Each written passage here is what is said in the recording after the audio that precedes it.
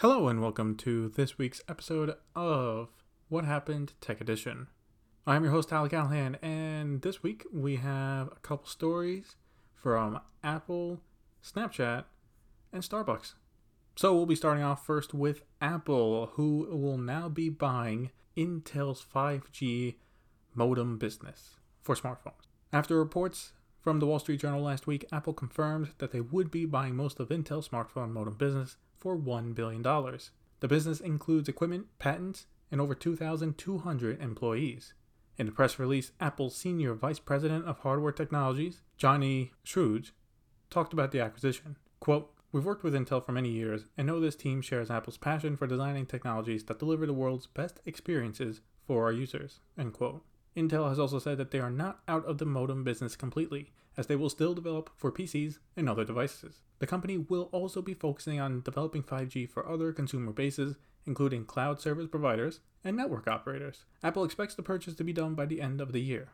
So, damn, Apple's being smart here. Tim Cook is doing straight business. First, they realize Intel cannot make the 5G modems needed for their iPhones fast enough because they are needed sooner rather than later. So, they make peace with Qualcomm so they can get access to the 5G modems now, and it is rumored the 2020 iPhones will have 5G in them. And now, because Apple was the main competitor for 5G modems, Intel has to shut that business down, and which they did shortly after Apple announced making peace with Qualcomm. So, since you shut down the business, what do? You want to sell the assets. So, they start looking for who wants to buy it, and in comes Apple looking to buy.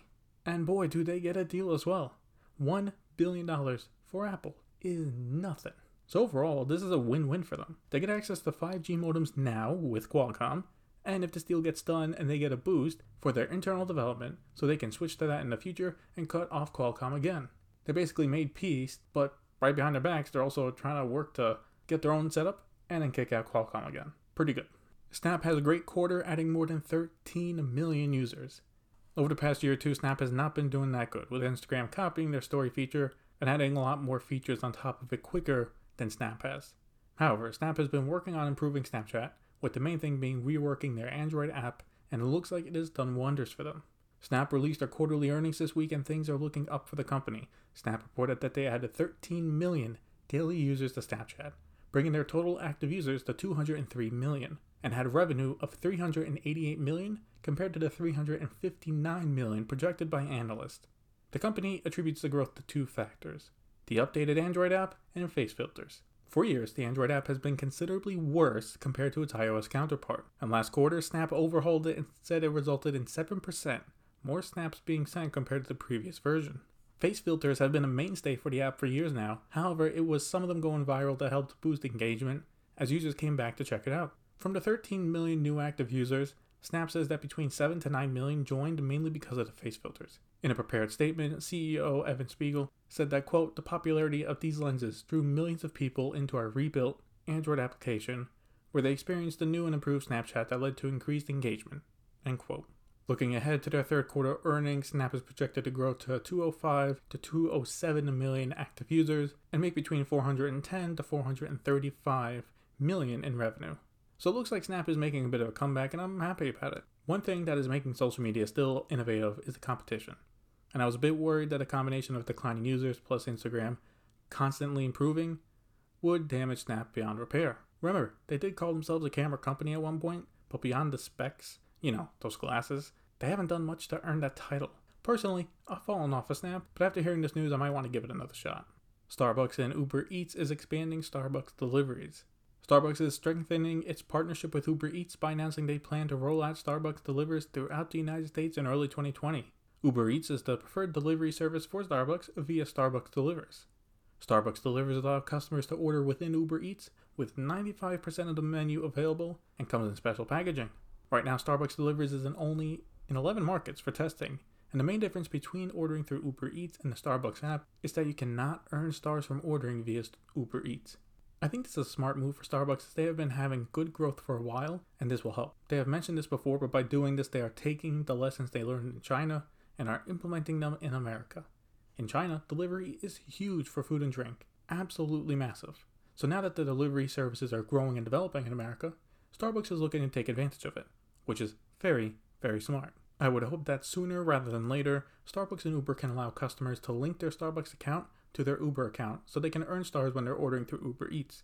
If customers know they can still earn rewards while ordering for delivery, I think sales would increase even more. Lastly, the Justice Department approves T-Mobile and Sprint merger. This is a big one. After a year of the companies and regulators going back and forth, the Justice Department has given the $26 billion merger their approval. The merger was approved because Dish reached a deal with the carriers to acquire assets to become the fourth major mobile U.S. carrier. The deal was significant for the Justice Department as they wanted to have 4 major carriers if the merger was completed, and now Dish will step into that role. With this deal, Dish will get all of Sprint's prepaid brands, including Boost Mobile and Virgin Mobile. Dish will also get Sprint's 800 MHz spectrum to build out its own network and will be allowed access to T-Mobile's network for 7 years as it does so. Lastly, as part of the deal, T-Mobile and Sprint will need to give Dish access to at least 20,000 cell towers and hundreds of retail locations to help them get started. For all of this, Dish will be paying T-Mobile $5 billion. With the Justice Department giving their approval, the FTC is expected to give their approval after a vote sometime in the future. Right now, the only obstacle to the merger is a joint lawsuit between states including New York and California, arguing that this merger will create less competition and raise prices. Despite this, T-Mobile still expects to close the merger by the end of 2019. Well. The twist keeps on turning with this merger. After it looked like the deal was gonna die, out comes Dish. Now, I have no problem with Dish becoming a major mobile carrier, but will people go to them? This is what I worry, because CNET said that with all the prepaid customers they were gonna get, it's only just under 10 million people. Basically, the way the deal is set up is that Dish will be a startup in the carrier business, with all of these assets and concessions T-Mobile and Sprint have to give to them are like a shot in the arm, like a stimulus package. The question now is, can they become competitive enough though? For that to happen, they will need around 30 to 40 million postpaid customers, and they'll need some killer deals if they want that to happen. Also, there was a clause in the deal that Dish cannot sell anything that they just got for 3 years. This is so massive companies like Apple and Google do not buy it. And that is it for this week's episode of What Happened Tech Edition. There were some pretty interesting stories this week. I definitely thought the T-Mobile and Sprint story was huge. T-Mobile and Sprint have been back and forth for years. Even besides this merger, they have been trying to merge multiple times. It looks like it might finally be happening. But what do you think is the most interesting story this week? Let me know on Instagram at Tyler Callahan Media. Thank you for listening. See you next time.